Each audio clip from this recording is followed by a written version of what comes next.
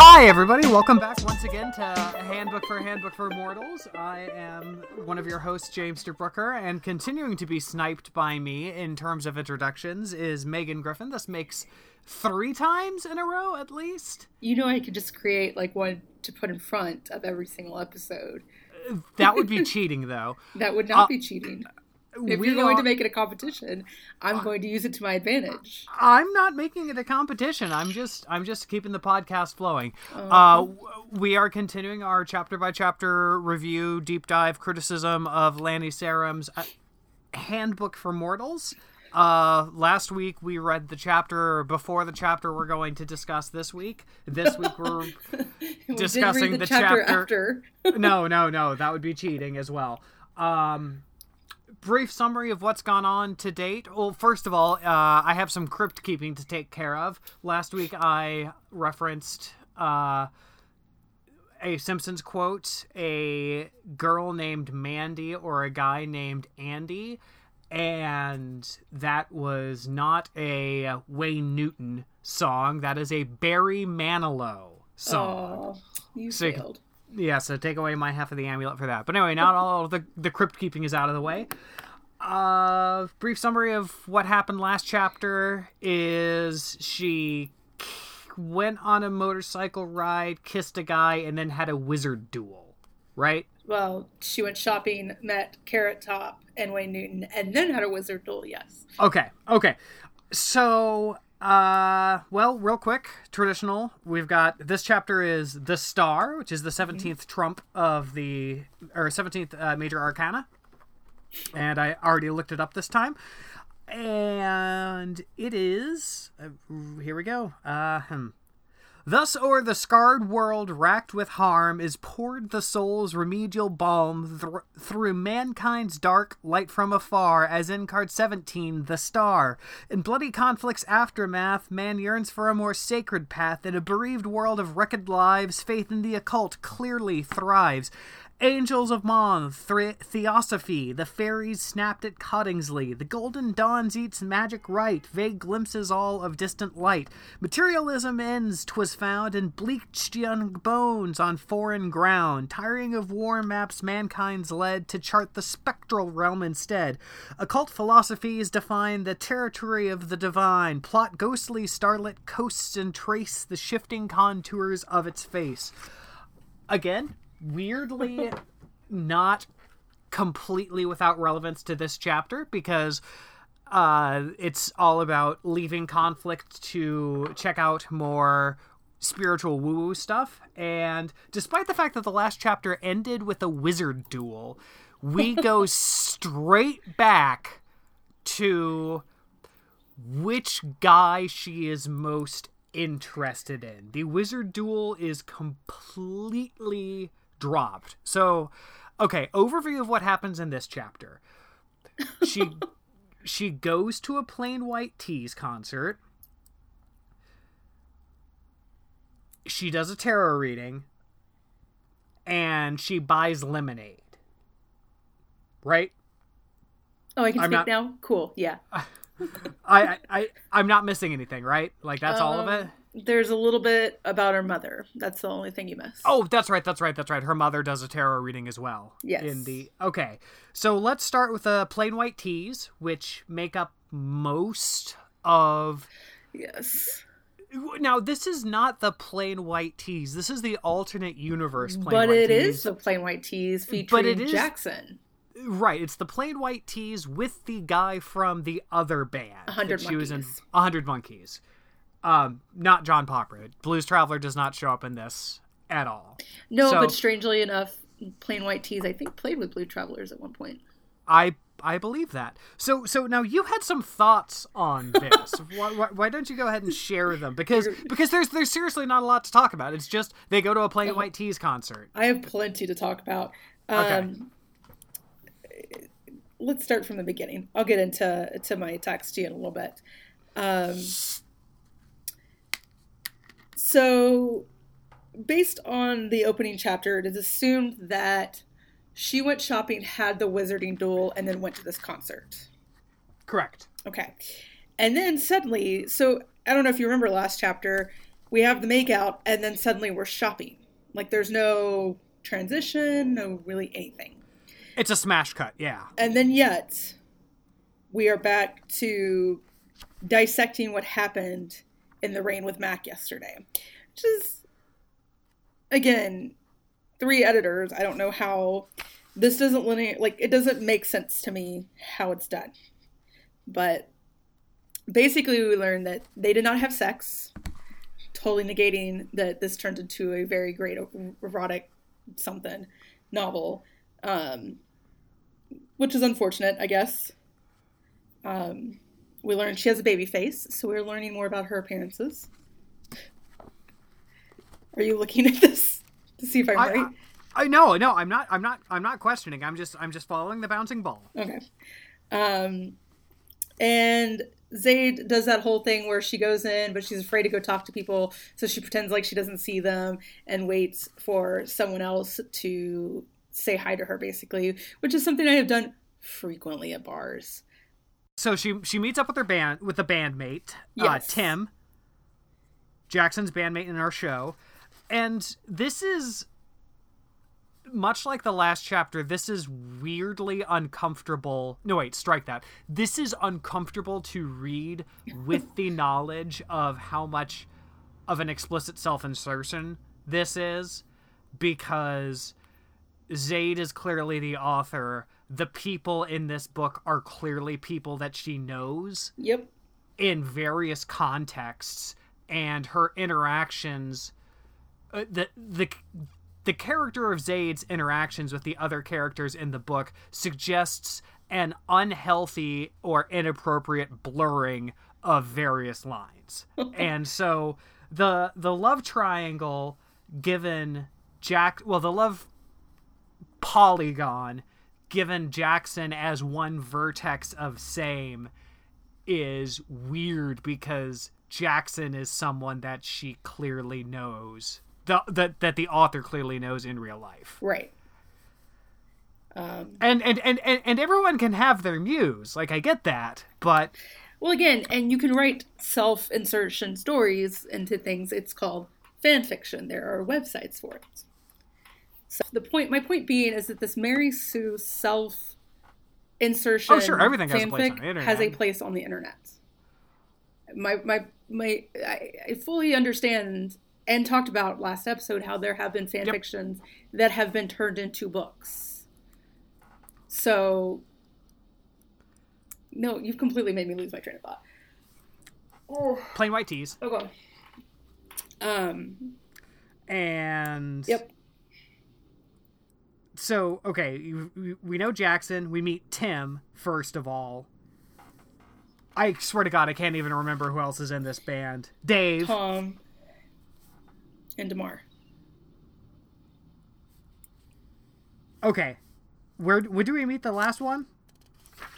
Damar? When does he show up? He shows up in a really weird split place, which is when I texted you earlier. Okay, yeah. Now this is what I wanted to unpack, because I'm curious about this. Well, it says Dave and the other guy works at our show. I know I've seen them at work. There's just so many people to keep straight. And then it goes, Riley nodded in agreement and pointed to the stage. Tim, Tom, Mike, and of course Jackson. You know them, right? And then it goes, Dave actually works into our audio department. And like, before that line is when I texted you and was like, they completely left out someone from the band.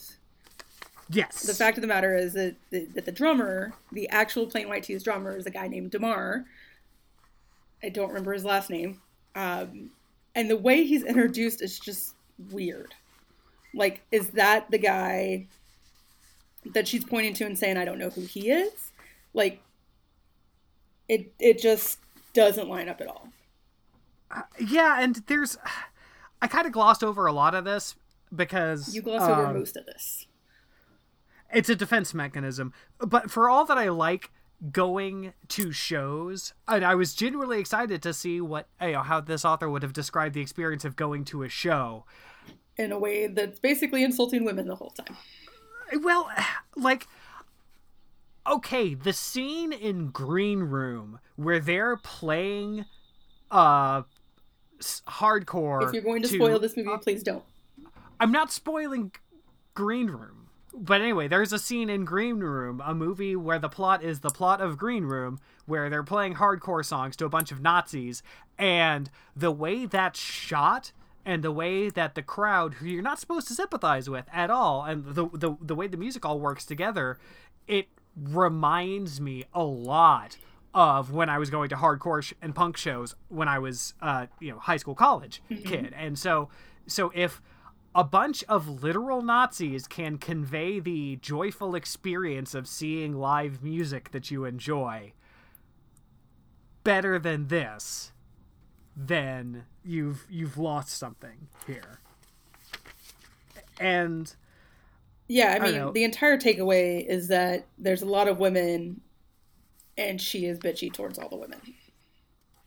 And they are bitchy to her in turn later on, but we'll get to that. Yeah, we'll get to that later. Did you do any... What? Go ahead. Nope, what were you going to say? Did you do any research about how much of this is actual Plain White T's and how much of this is... Oh, Plain White T's started in Chicago. It's...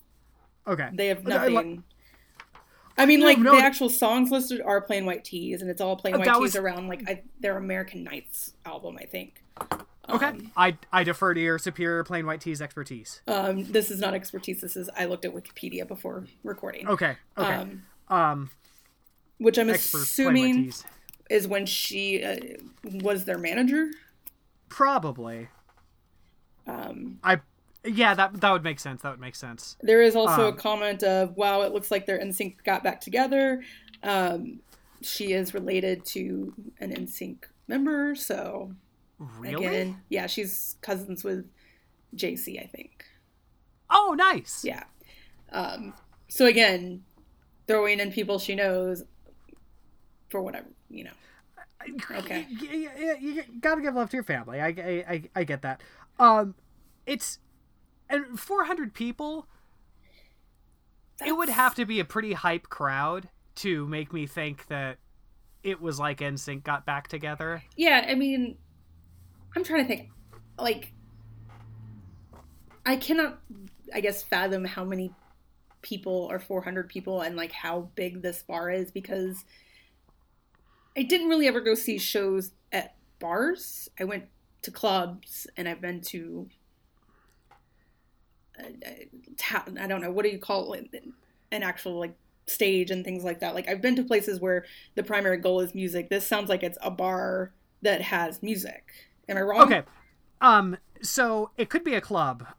For comparison, the Middle East downstairs in Cambridge, Massachusetts, on famous Mark Sandman Square, downstairs is 575 people. Okay. So for our listeners at home, for 400 people, figure a mostly packed but not wall-to-wall Middle East show. So there's that. And I've been to some pretty hype shows at the Middle East, but maybe it's a question of flavor of energy more than anything else. Riley gets drunk. So this is obviously the Riley where he's having vampires bite him to make Buffy love him more. And there's the weirdo, I've never seen two dudes do this, hetero man hug thing. She calls it a buddy lock. You jumped ahead quite a bit. We've got, before all that happens, while they're performing, we've got... Oh gosh, yeah, I jumped over the whole essentially the whole concert. Well, it's a Plain White T's concert. You'll forgive me if I skipped out on it. Okay, you skipped 10 pages of reading. So we've got Mac, who, for whatever reason, this crowd is loud and the music is loud, but they are able to have a quiet talk where Mac essentially, asks Jade what she's thinking about her love life. Yep. And specifically gets into the Jackson thing. Yes, he doesn't insult Jackson too much. He makes a comment that is honestly... probably quite true. It's repeatedly stated that these guys are just signed a record deal or just about to get a record deal or whatever. And Mac makes the comment, he's focused on the band. With someone like that, romance always comes third after the band and then work. And having dated musicians, this is true. It is what it is. Right. It's not a. It's and the only weird thing about it is that the one person whose devotion to the band is discussed is the one person who actually isn't in the band at all. Right. Well, I mean, none of the other guys matter. They're all red shirts. The actual members of the band. Exactly. Despite the fact that the name clearly states that they are playing white tees, not red shirts. And the fact that she also includes the lead singer. Like, I don't know. It would have made more sense if you didn't include the lead singer. Well, maybe it's like a... Again, I am mercifully unfamiliar with the band dynamics of the Plain White Tees, so maybe it's like a Page and Plant sort of thing where you've got the charismatic frontman and then there's one guy who's clearly doing all the musical heavy lifting, or maybe it's... Is Jackson the lead singer? Maybe I'm mistaken in the fact that Jackson's the lead singer. I think he's the guitar player. I think it's established that he's the guitar player. Like he is the Jimmy Page of the Plain White Tees. Something for the Crypt Keeper corner next week. So yeah, Mac starts the, what are we talk without the what are we talk. Zayd's body parts start moving without her consent as her right eyebrow raises on its own and her eyelashes unconsciously start batting. There's this really uncomfortable bit where he says that he doesn't deny... No, he owns up to it, which is really weird and awkward and kind of gross, but also, kudos for the honesty. I guess... I in a perfect world, that wouldn't have been a consideration at all, but I guess if you're going to be creepy in that way, you may as well own up to it. Well, I mean... There's a Boy Meets World episode where, and I only say this because I watch Boy Meets World pretty much before I go to bed, where Sean asks Topanga out because Corey is too chicken. And it's basically to get Corey to realize his feelings, etc., etc. So I guess because I just watched this episode recently, I'm not taking it as creepy as I know I did the first time around because I'm seeing my highlights in my notes. I don't know, I can see it both ways, I guess. I guess. It's he clearly has some sort of pants feelings for her, so it's not entirely out of creepy dishonesty. Thanks for that. No worries. So yeah, end concert. She decides she's going to do a card reading on it as soon as she can, because, you can't do it when you're at the bar.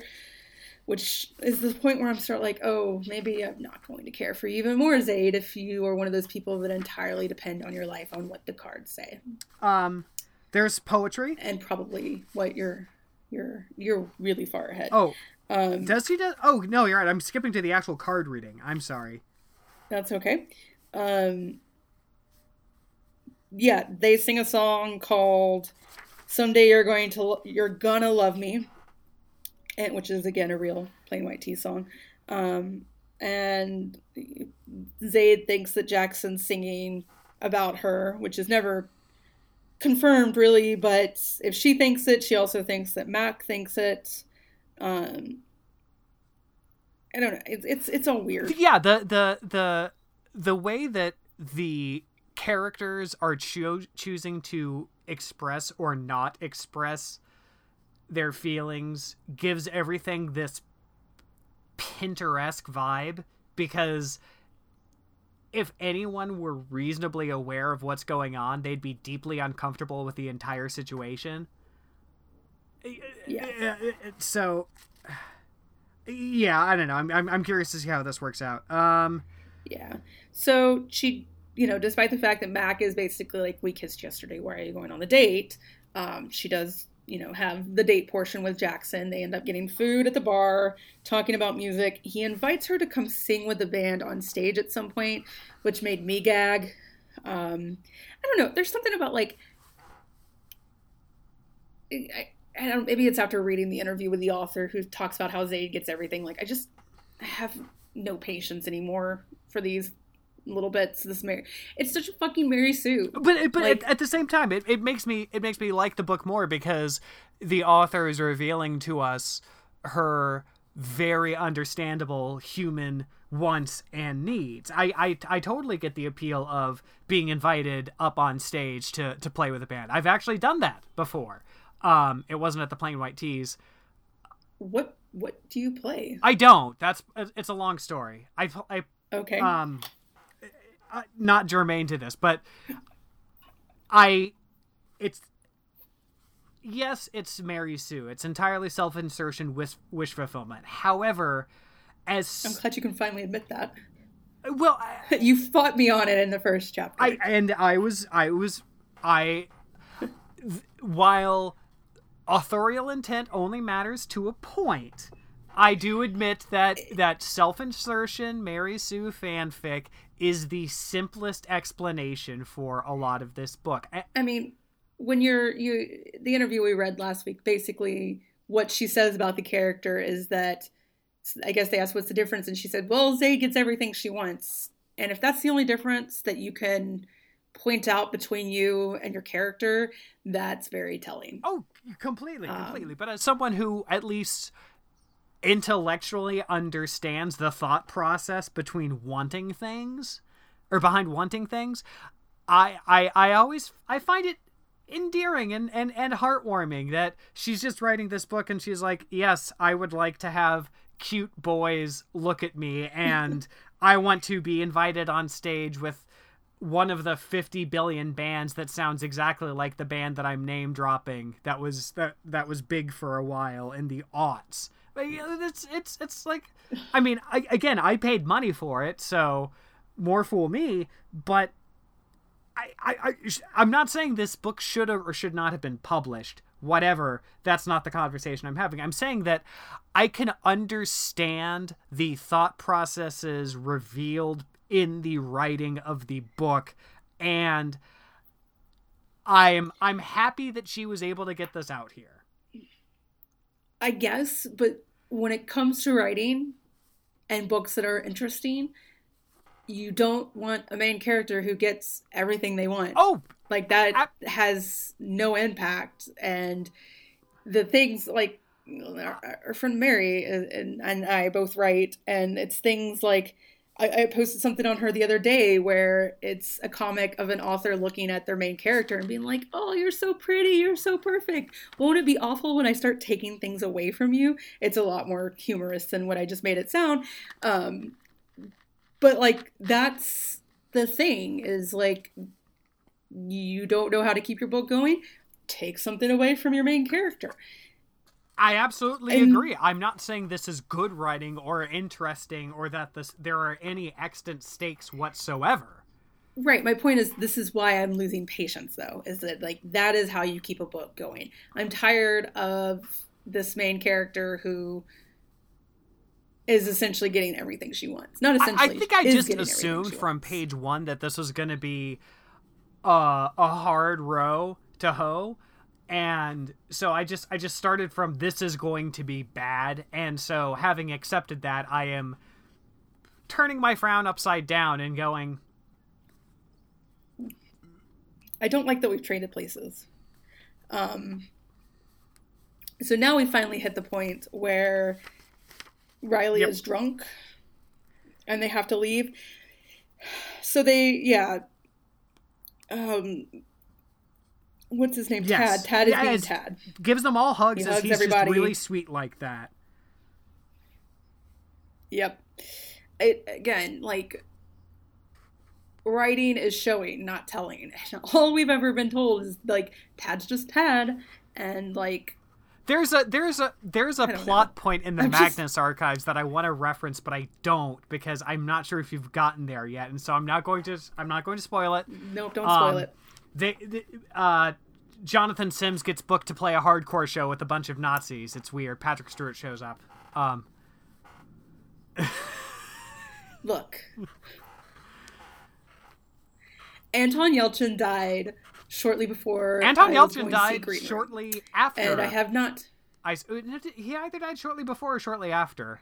I believe it was while Green Room was either in theater or just got released to DVD. Anyways, I have not been able to watch anything with him in it without just like sobbing uncontrollably at the fact that this guy who had the entire world in front of him, who was like such a genuinely great seeming guy, got killed in such a brutal manner. And I can't.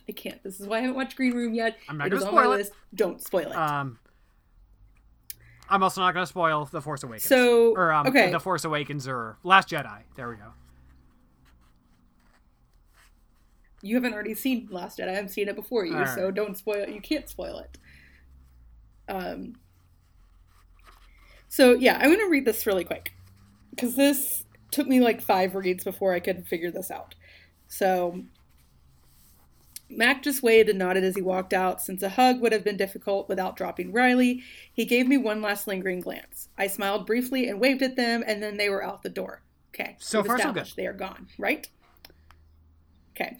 Zeb remarked, "You know, when I was his age, if I had gotten that drunk, someone would have definitely messed with me." Cam laughed as he waved and hollered out, "You guys should mess with him while he's so drunk. Night, guys." So is he drunk yelling at the door? I think Cam is saying to Zeb. Also, for all I'm like, I'm glossing over stuff as a defense mechanism, the fact that everybody has a monosyllabic 3-letter name, no. It doesn't help at all. So, well, right. We have Tad, Tim, and Tom, which I'm really proud I just said that without, like, stumbling. I don't know. I think Cam... Okay. Well, no, because the next line, because I was like, okay, cool, so Cam's walking out, except for that. Okay, Zeb looked at Cam and said, "Am I still giving you a ride home?" Cam is yelling at the door. So... Yeah.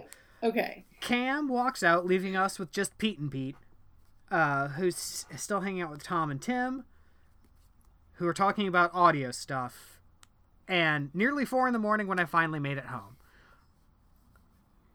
So basically, like, the moment Riley gets drunk, we hear nothing else about Jackson. There's no, did he kiss her goodnight? Did they go back to their conversation? Did they have another drink? Did they dance? Did they get up and play music? Nope, it's just that they took Riley home drunk. And it's 4 a.m. Again, it's this is a Vegas venue, so the laws are entirely different. But I'm not used to the headliner plays, and then the club is still open for a while. It's right. Headliner plays, lights come on, everybody goes home. Unless it's like then they turned on house music kind of thing. Unless it's a bar. I mean, this can go back to the whole, it's just a bar that had music on from 8 to 10 p.m. And then suddenly they were 10 to midnight. I don't fucking know. You pick your bar. I don't even know what day of the week it is. It's the city that never sleeps. Wait, no, that's New York. So it can't be a Friday, Saturday, or Sunday night because they have shows. It has to be one of their blackout dates, so it's like a Tuesday or a Wednesday. So it's my 8 to 10 comment makes more sense. So yeah, apparently she and Jackson just sat and talked for a while, and she found it easier once Mac was gone. Right. Cool. She goes back to her apartment, and then she starts thinking about... I don't know about you, but if I'm in a bar, club, whatever, till 4 a.m., I'm fucking crashing. Like, I don't know if you can make it to a bar or club until 4 a.m., you know, without just falling asleep on the floor. Well, they last call is like 1 in Massachusetts, yeah, like usually. Gotcha. But I've closed out. I closed out bars in Bloomington. Which last call is like 4 or 5 there. So I've done it. I'm surprised because you're like 9 p.m. I'm done. I'm out. Well, you know, that was whatever. And she's energized from having such an intense evening. Boys that like her. Right. And then she reads Christopher Poindexter, which, again, this is take away my half of the amulet because I don't know anything about Christopher Poindexter. Oh, man, I assumed you would. He's related to Buster. I know that much. Is that a joke? Yes, Buster Poindexter. He's the lead singer of the New York oh my god. 7 answers. Who is Christopher Poindexter? Wait, I'm sorry. I don't know who... I'm sorry, I don't understand all your references, old man. I mean, it's Buster Poindexter. It's not like I'm saying, well, I'm not quoting Swan's lyrics at you. I don't fucking know who that is. Hot, hot, hot. He was in Scrooged. He was the ghost of Christmas. No, he was the cab driver in Scrooged. Okay. I haven't seen Scrooge in years, but okay. So Christopher... Apparently, Christopher Poindexter is a current Yes, poet. Excellent poet. Yeah. My guess, honestly, is one of her friends. Probably. Plausibly. And then there's a poem about, is it possible to love two people at once? I will say this. This book will gain so many points for me. Don't spoil it. But if everybody involved realizes that it's a false dichotomy, and Mac and Jackson are like, yeah, you're pretty hot, and yeah, you're pretty hot too, bro. And then they just all like move off it and start a commune together. Let's read the poem and see how we really think it's going to go, though. Is it possible to love more than one person at a time? I was going to read the fucking poem. Oh, I will. Let me talk. All right. I'm the one who's been reading all the poetry, but you go nuts. No, you've not. Okay. Is it possible to love more than one person at a time? I asked, staring grievously at the bottom of my glass. Of course, she replied, just not with the same intensity. They don't tell you that because it scares them shitless. Love is an energy thing. And yeah, I mean, that's a poem. It is a poem. It's not Amy Mann lyrics, but then again, so few things are. And this is where she decides to do a reading, which I have never mucked around with tarot. I thought you had. No, I have some decks, but I only have them as randomizers for role-playing games. I am broadly familiar with the point of tarot, but I've never done a reading myself. Nor have I had a reading done for me. So, all right, so 2018, you're going to get a reading done for you. This is your goal. All right. You live what? It's close to Salem, so there's... There you go. So you can go get an extra spooky one. Fine. Yep. The one thing I did notice is that she never talks about whether a card is inverted or not. And no, which is weird to me. That's a weird thing to leave out of a reading. My knowledge is limited. I messed around with tarot cards when I was about 19. Mm-hmm. Maybe a little bit younger. And it's not something to easily get into in a southern state. I was always into weird things, according to a lot of people. So, it wasn't something that I openly talked about, and so thus it kind of eventually just got shoved under the carpet. What's weird is that you were growing up right when White Wolf was huge, and they're based out of Atlanta. So, okay. Anyway, go on. So I got into tarot again about a year and a half ago. Mm-hmm. And still,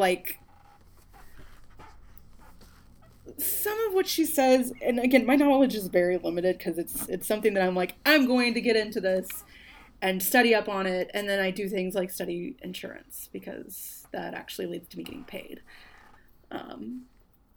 So I don't know. Some of her reading makes sense to me. Some of it, I don't know how legitimate any of this is from the setup, but you're right. There are things that she doesn't talk about, and some of the cards, the way she talks about them, seem like a very beginner's read.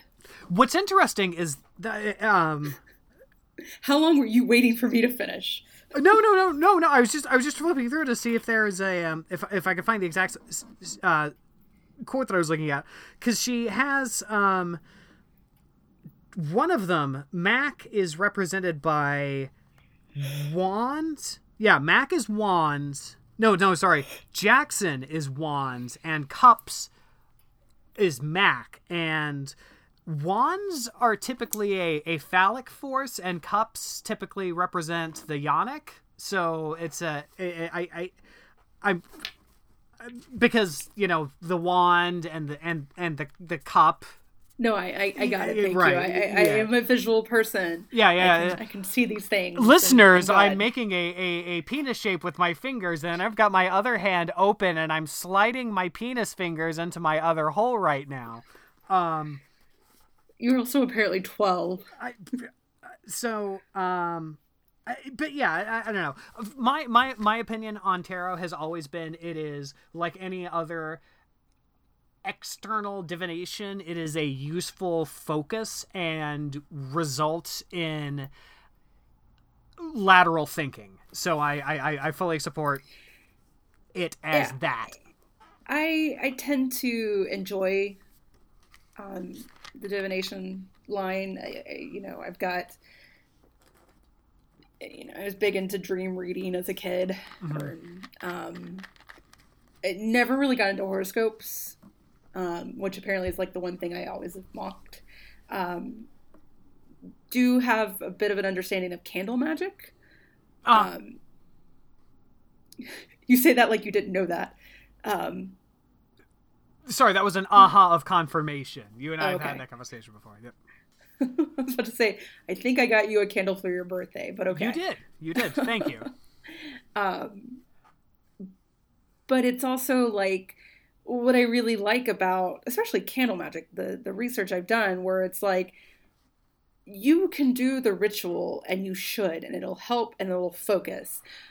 But if you like wish for money or $1 million and you plan just to sit in your apartment doing nothing, it's not going to happen. So Zaid comes across as a character who like maybe doesn't make every decision based on the cards, but like it seems more than just a I'm doing this to clear my mind kind of thing, which is how I always take magic or rituals to be. And the book is the book is incoherent on the rules of magic because that's right. We actually have real magic, so maybe the tarot cards actually do mean something. Right, but we don't have like, and this is ritual magic, and this actually works.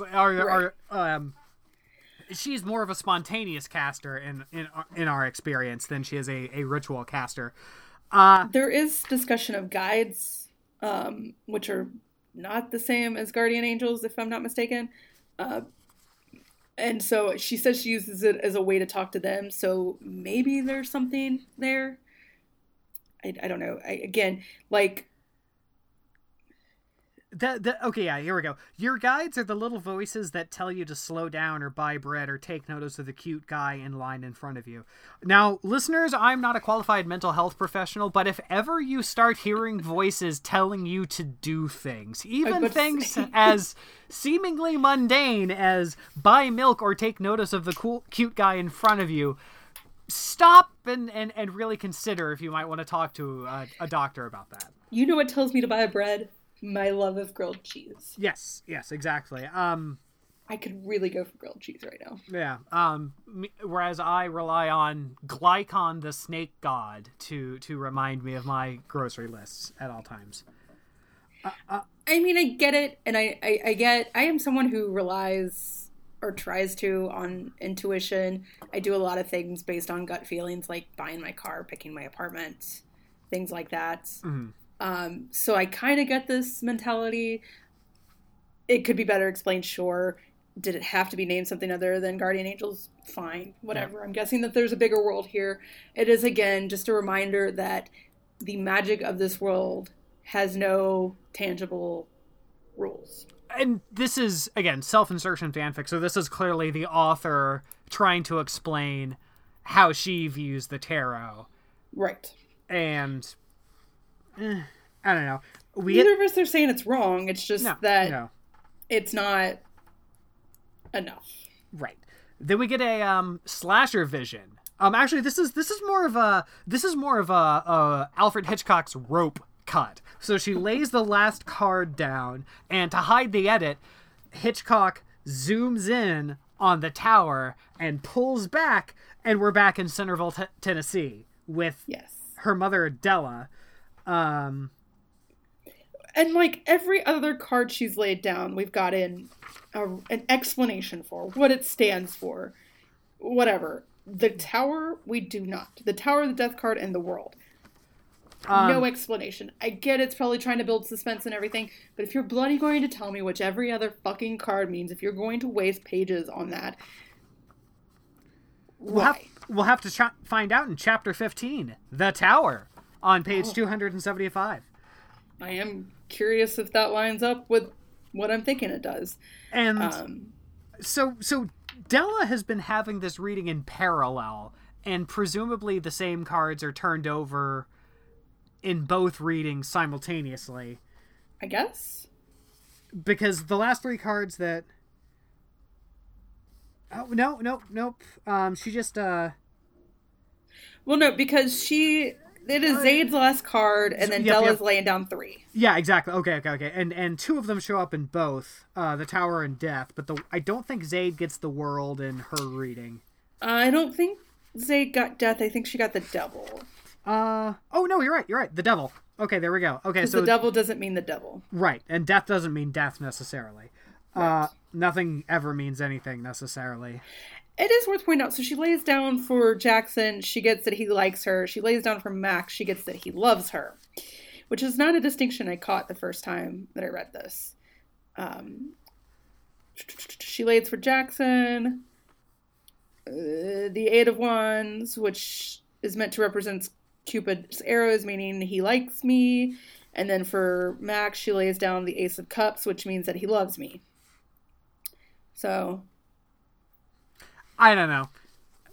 I of all the bones that I am picking with this book, which that's unnecessary plot. No. Yeah. I'm not saying you're picking bones. I am saying that for all the bones that I am picking for this book, and if ever you need to pick actual bones, I can highly recommend Skulls Unlimited International for all your bone picking needs. Okay. What a wonderful world we live in, folks. Use promo code. We are not sponsored by Bones Company.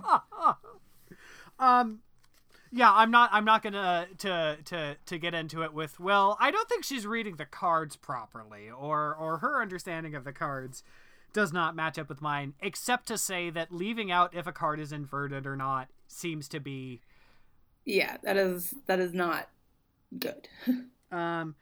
So Della's doing a reading. Zaid's got rough times ahead, and here we thought that everything was gonna go fine her way and there'd be no conflict or consequence whatsoever, but she's got to go through the Tower, the Death card, and the World. And then a customer shows up to exchange money for Della's goods and services. Yeah, so in case you're wondering, that's what she does for a living. Cold which reading. I think we maybe already knew.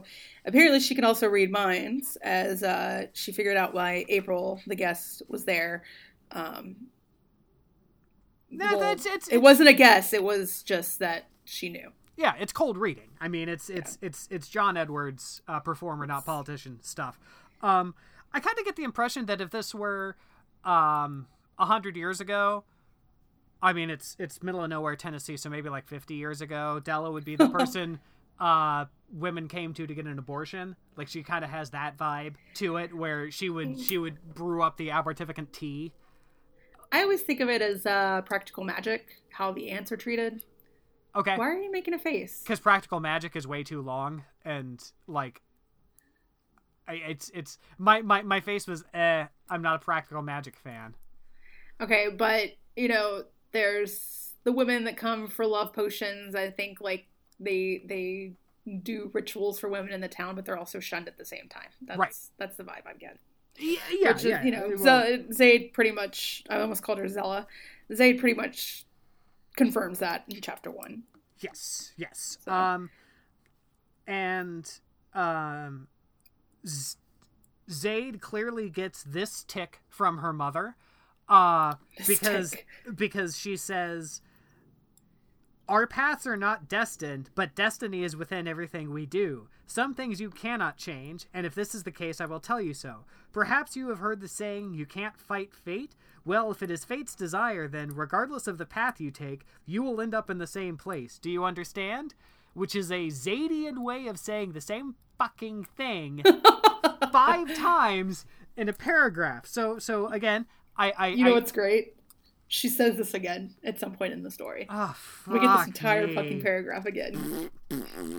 But okay, ladies, let's get information because it's time for lemonade. Oh my god, I hated this part so much. This entire pointless, nothing is gained from having this scene.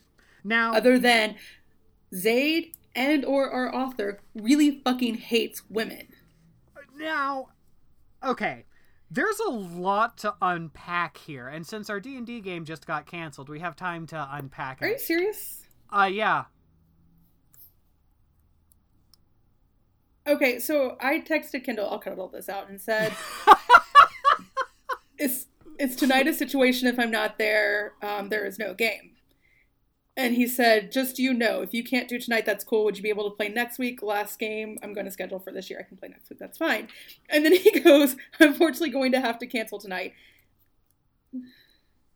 I don't know. So anyway, so she goes to Hot Dog on a Stick at a mall. Which, okay. No, this entire... It starts with, I have to go to the mall because I don't have enough clothes to go out in because I didn't have a social life. In case you forgot, I was not liked while I was in Tennessee. Cool. Fine. Whatever. Totally get that. Great. But again, insulting something that is like traditionally supposed to be something that women enjoy doing, which is shopping. And again, as someone who does not identify as being incredibly girly, but does enjoy retail therapy in the form of things like books or... I don't know, going to enchantments and buying another thing that I don't need, or another, like, it usually ends up being books or candles. Yeah, I mean, while we're recording this, you are staring at a significant fraction, but not the entirety of my library. So trust me, I am not going to give you shit for retail therapy. No, but yeah, like, that's the thing, is, like, this is the point that I am so annoyed because it is fucking 2017. If you follow the author at all, she is very clearly left-leaning, proclaimed feminist, whatever. But this book is very anti-women. You are, like, making eyes that make me think that I am ranting about something that is not necessarily true. No, I'm just going to contemplate the demographic breakdowns of the Alabama election last Tuesday night, and we can save the that whole discussion for another time, except as to say disenfranchise all white people forever. We've run the world long enough. It's time to let another demographic take a turn. So she goes to Hot Dog on a Stick and buys lemonade because they're all out of milk apparently. And so the guy is looking at her hair, and we did not get another Sally's ad. No. I was very shocked. I thought there was one. Right. And okay, I noticed he was just staring at me with the biggest puppy dog eyes. I'm sorry, he said. I'm not trying to be weird. You just have really great hair. Now, I'm not trying to be weird is one of those things like, I'm not racist, but where if you are saying that, you are either immediately about to or currently involved in doing literally the opposite of what you're saying.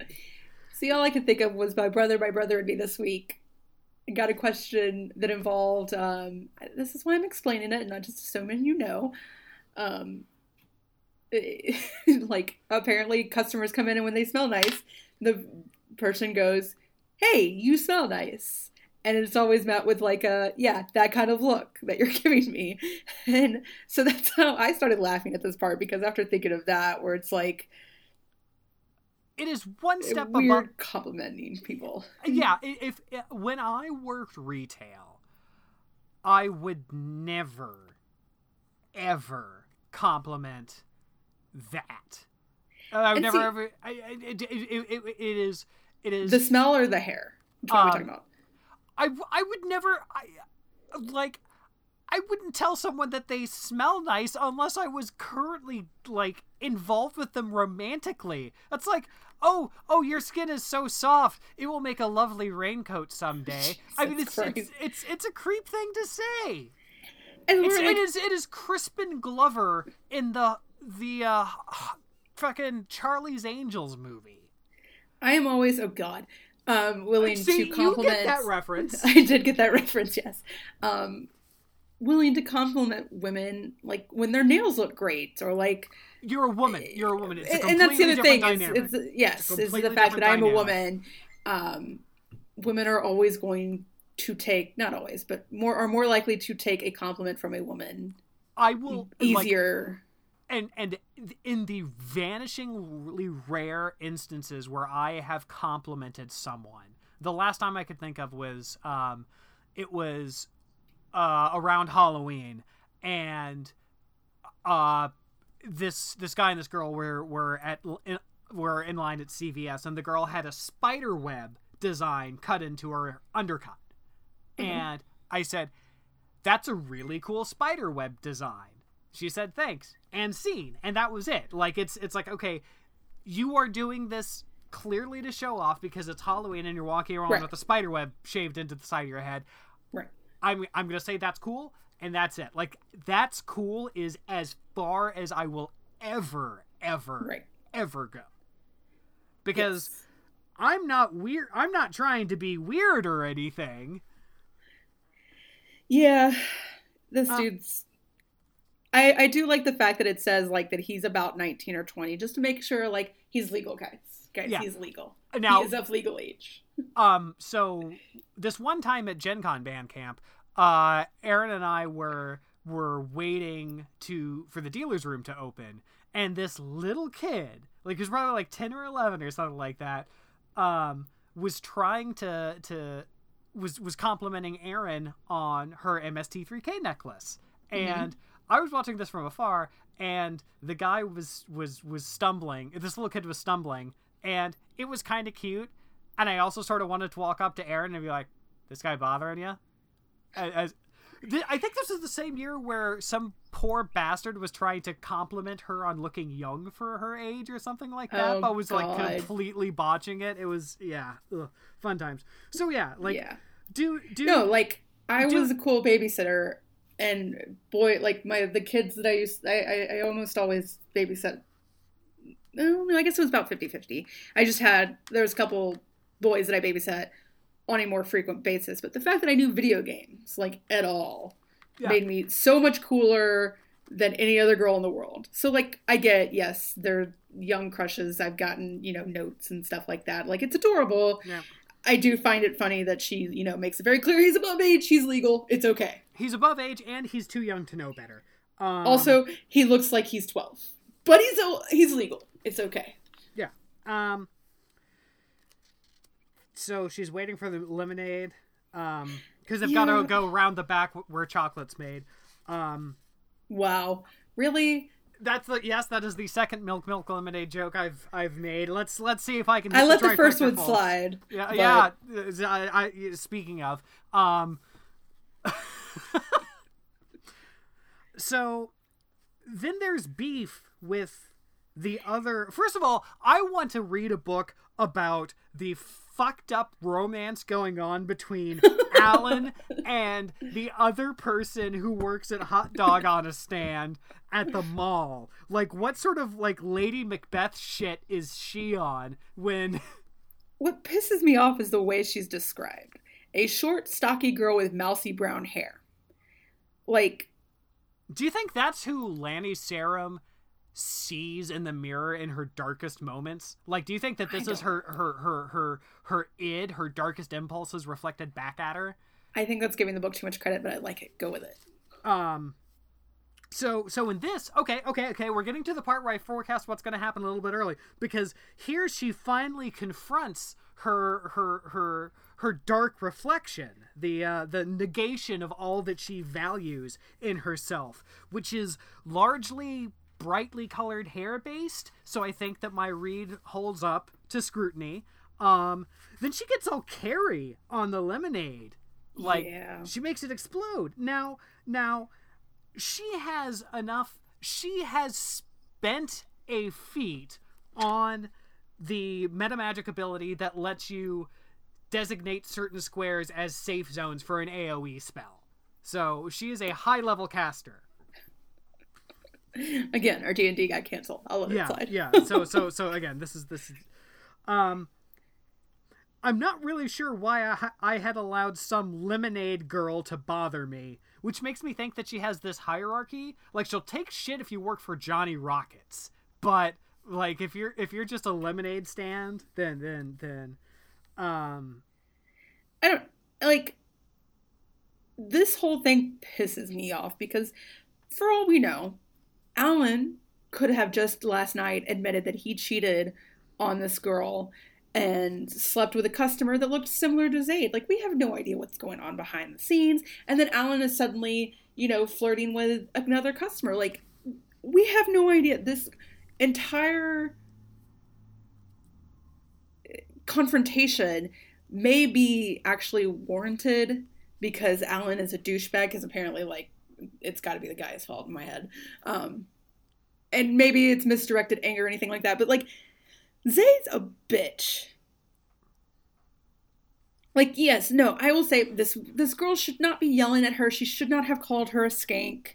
Whatever. I mean, the entire concept is sweaty. Again, like, I keep saying that. But, like, there's nothing about this interaction. Because it is an interaction between one or more human beings in this fucking novel. There's nothing about this interaction that isn't weird and uncomfortable.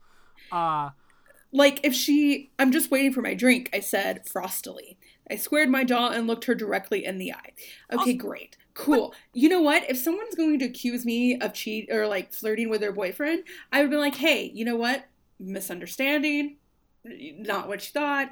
It's cool. I promise. All I want's my lemonade. I'm not going to turn into a bitch and be like, what the fuck are you talking about? Like, you would have said to her, what's your man got to do with me? Like, it's... Honestly, I would have looked at her and been like, I prefer women. I don't know. I would have said something that basically puts an end to this whole conversation. Like this. Yeah. I prefer so women. Many ways. Jet fuel can't melt steel beams. I mean, there's 1,000 different ways that this could have been resolved that doesn't, again, make every other woman in this book that is not Zayd look horrible. That doesn't involve using magic for revenge. That doesn't, like, Zayd needs a therapist. So my question to you is, how long does it take to obtain lemonade from a hot dog on a stand or on a stick stand? Because apparently forever. Because they have this freestanding vat of lemonade, and they're not sending like fucking phantasm Jawas deep into the lemonade mines on a foreign planet to get this. It is a fairly simple transaction, and yet it's long enough to... My guess is Alan's supposed to get it, but he can't stop staring at her to take the next person's order so that he can get the line down so that he can get the lemonade. My guess is girlfriend was on break or something and realized all this was happening. But all that said, we do get the CSI put the glasses on moment, because Zayd, as she walks away, says, when life hands you lemons... ellipsis, comma, close quote is how this is punctuated in my... Same here.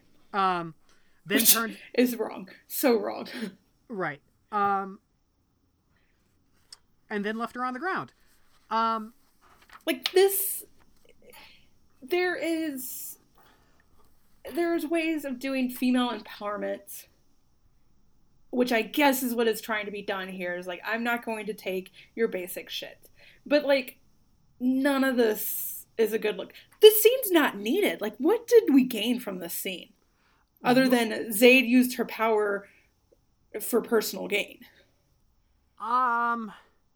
Well, we learned how much it costs to get a lemonade at a hot dog on a stick stand at a mall in Vegas. In Vegas, $2.09. Yep.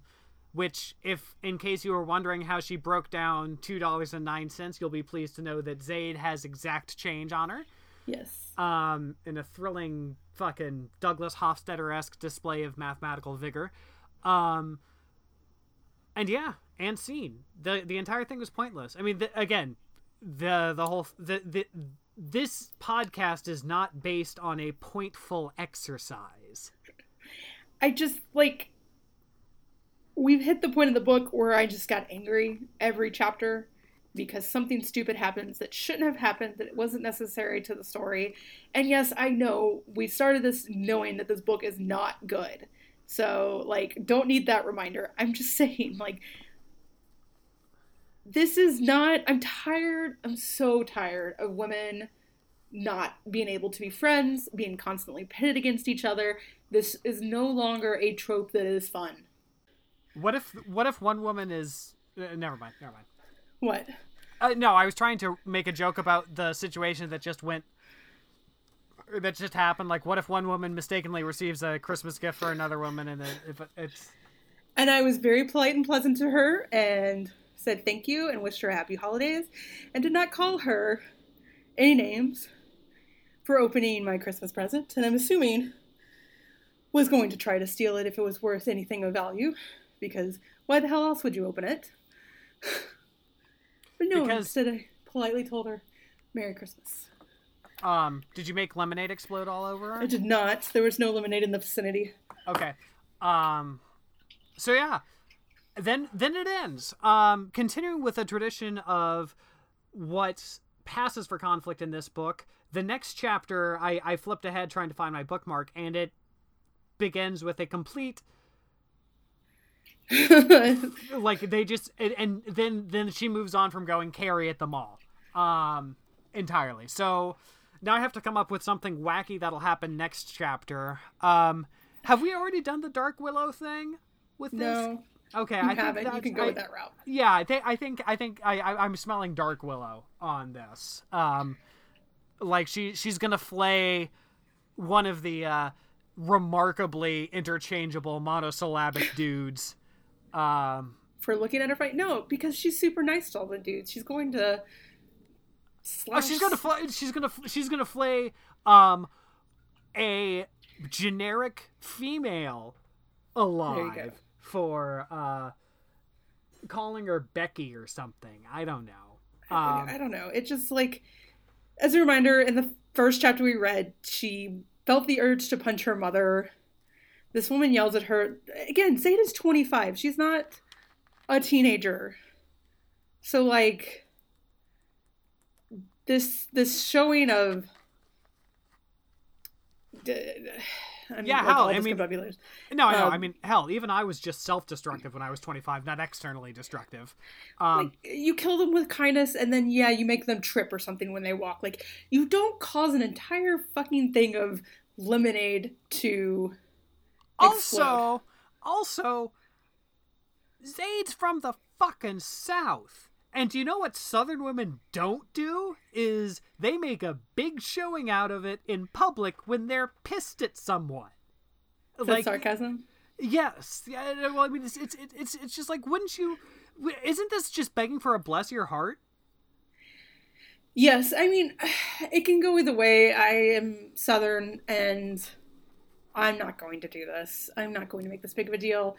I'm more likely going to walk away and stew and chew someone's ear off until I get over it.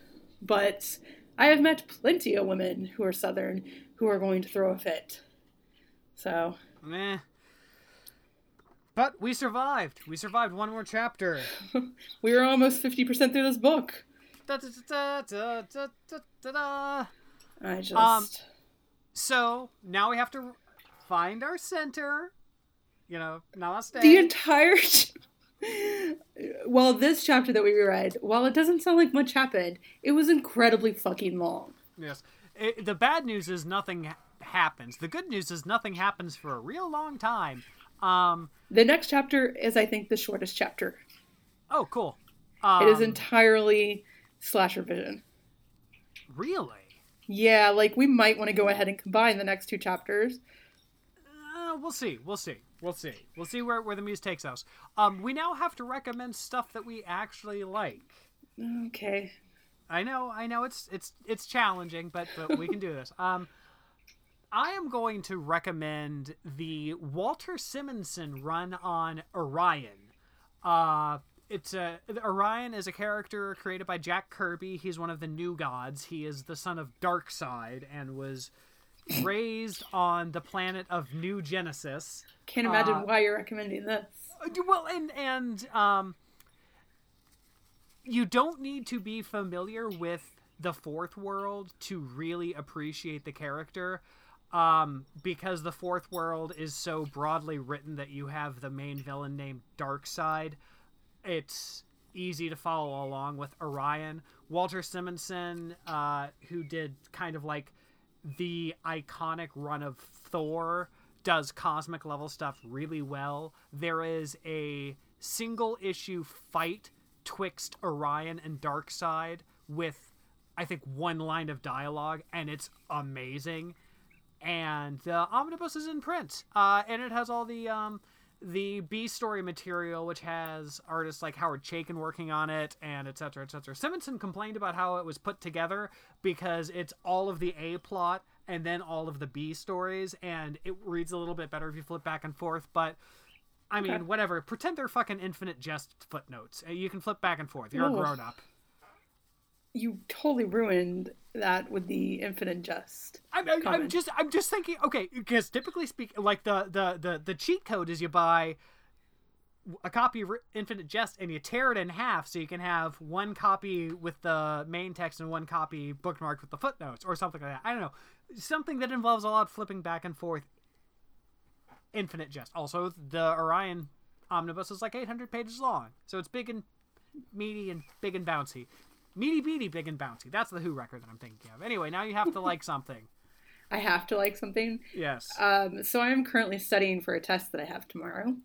And when I study, I listen to music. And so I started with the Hamilton album yesterday because a song popped on Spotify and I was like, oh, I haven't listened to this in a while. Which is not my recommendation. Everybody loves Hamilton, or you should. But I will recommend the fact that Leslie Odom Jr. Leslie Odom Jr.? I'm not sure which one it is. Who plays Aaron Burr in the original cast, put out a Christmas album last year and put out a deluxe version of it this year that is just fantastic. He was also in Supernatural. He was in Supernatural at one point. He's also in Murder on the Orient Express. So, yeah, you can go see any of his shows, I guess, if you want to go see Hamilton where he's not starring as Aaron Burr. I saw him as Aaron Burr. He was fantastic. Hale saw Wayne Brady as Aaron Burr, which I thought was pretty dope. Who did? Oh, Hale did. Yeah. Yeah, I don't know. I like Wayne Brady. Yeah, I think I'd like that. I think I like the idea of Wayne Brady. Like, I think I like the jokes about Wayne Brady being Wayne Brady more than I can think of stuff like specifically that I like the is Wayne Brady gonna have to choke, etc. Like that's what pops into my mind. I think the only like actual exposure I have to Wayne Brady is wait, whose line is it anyway? I think I just combined two different things. Yes. I think wait, don't tell me. And whose line is it anyway? I did. Yes. Okay. Whose line is it anyway? And I love him on that. So there we go. That's always great. So yeah, Leslie Odom Jr. Christmas album if you were looking for a new one this year. Yes, indeed. And you'll still have a chance to find that by the time the podcast is out. Yes, because this is released on Monday, which is not Christmas. Which is the week before Christmas. Yes. Also, happy Hanukkah to everybody who celebrates. Yes, may all of those who to commemorate this chunk of time be having a nice and happy this chunk of time. And should you not commemorate this chunk of time for whatever reason, may you be having a decent this chunk of time. That felt a little pointed, but okay. I don't know.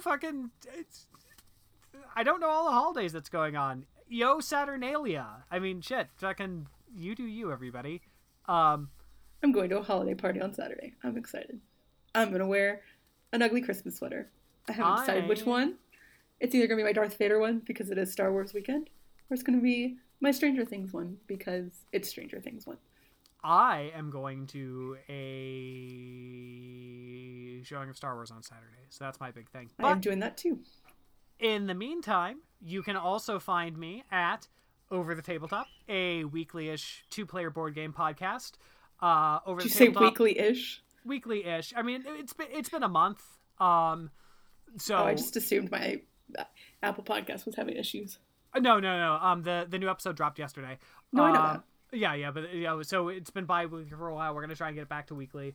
My partner and I and our producer Solstice Kit Kat Ayers de Brooker review. I'm sorry. Like, you wouldn't give Charlie a producer credit on your podcast. Charlie does not get a producer credit because he eats the entire time I record. Okay, yes. Well, Solstice is much more involved in the creative process. So anyway, Over the Tabletop, Libsyn, Facebook, Twitter, possibly add podcast, Over the Tabletop podcast at gmail.com. Swipe right on our Bumble profile. Glad you at least remembered one dating site. Pardon me? Said I'm glad you remembered at least one dating site. Well, I think I've made that reference on Grindr and Tinder, but then I realized that Erin could technically do the swiping on a Bumble account, so I'll have to have her start up the official Over the Tabletop Bumble account. And on a Tinder account. I don't know if Bumble has swiping. Tinder's the one that does swiping. Grindr does swiping too, I thought. Gotcha. I've not done Bumble because Bumble requires the woman to message the guy first. And every time I looked at it, one of their ads, I think I actually created an account, and it was, I don't know how to describe other than Connecticut Country Club. Was like the average person. Got it. So, where else can people find you when you're not rescuing Wonder Woman book buddies? I host 2 other podcasts, Judging Book Covers podcast and Fabulous Retellings. Fabulous Retellings is technically on hiatus until January, but we will be releasing an episode the day after this one comes out, where my co-host and I talk about our top 10 books. 5, 10, we haven't quite decided. So you're on hiatus for like a week, is what you're saying? No, we're on hiatus for 2 weeks. Oh, okay. We won't be recording the week of Christmas or the week after. Okay. Essentially, while I'm in Atlanta, Fabulous Retellings will not be recording. Got it. So we're going to talk about the top books that we read for 2017 and giggle away on that. And Judging Book Covers comes back on Christmas Eve, where I am bringing back 2 co-hosts that have been on previously, and we're going to discuss Vicious by Victoria Schwab. So as for this podcast, you can find us on Facebook and Twitter at Handbook Podcast. We'll be back, I guess, next week with Temperance, which is a very short chapter, so I'm sorry, maybe you'll finally get an episode that is under an hour again. Woohoo! Bye! Bye.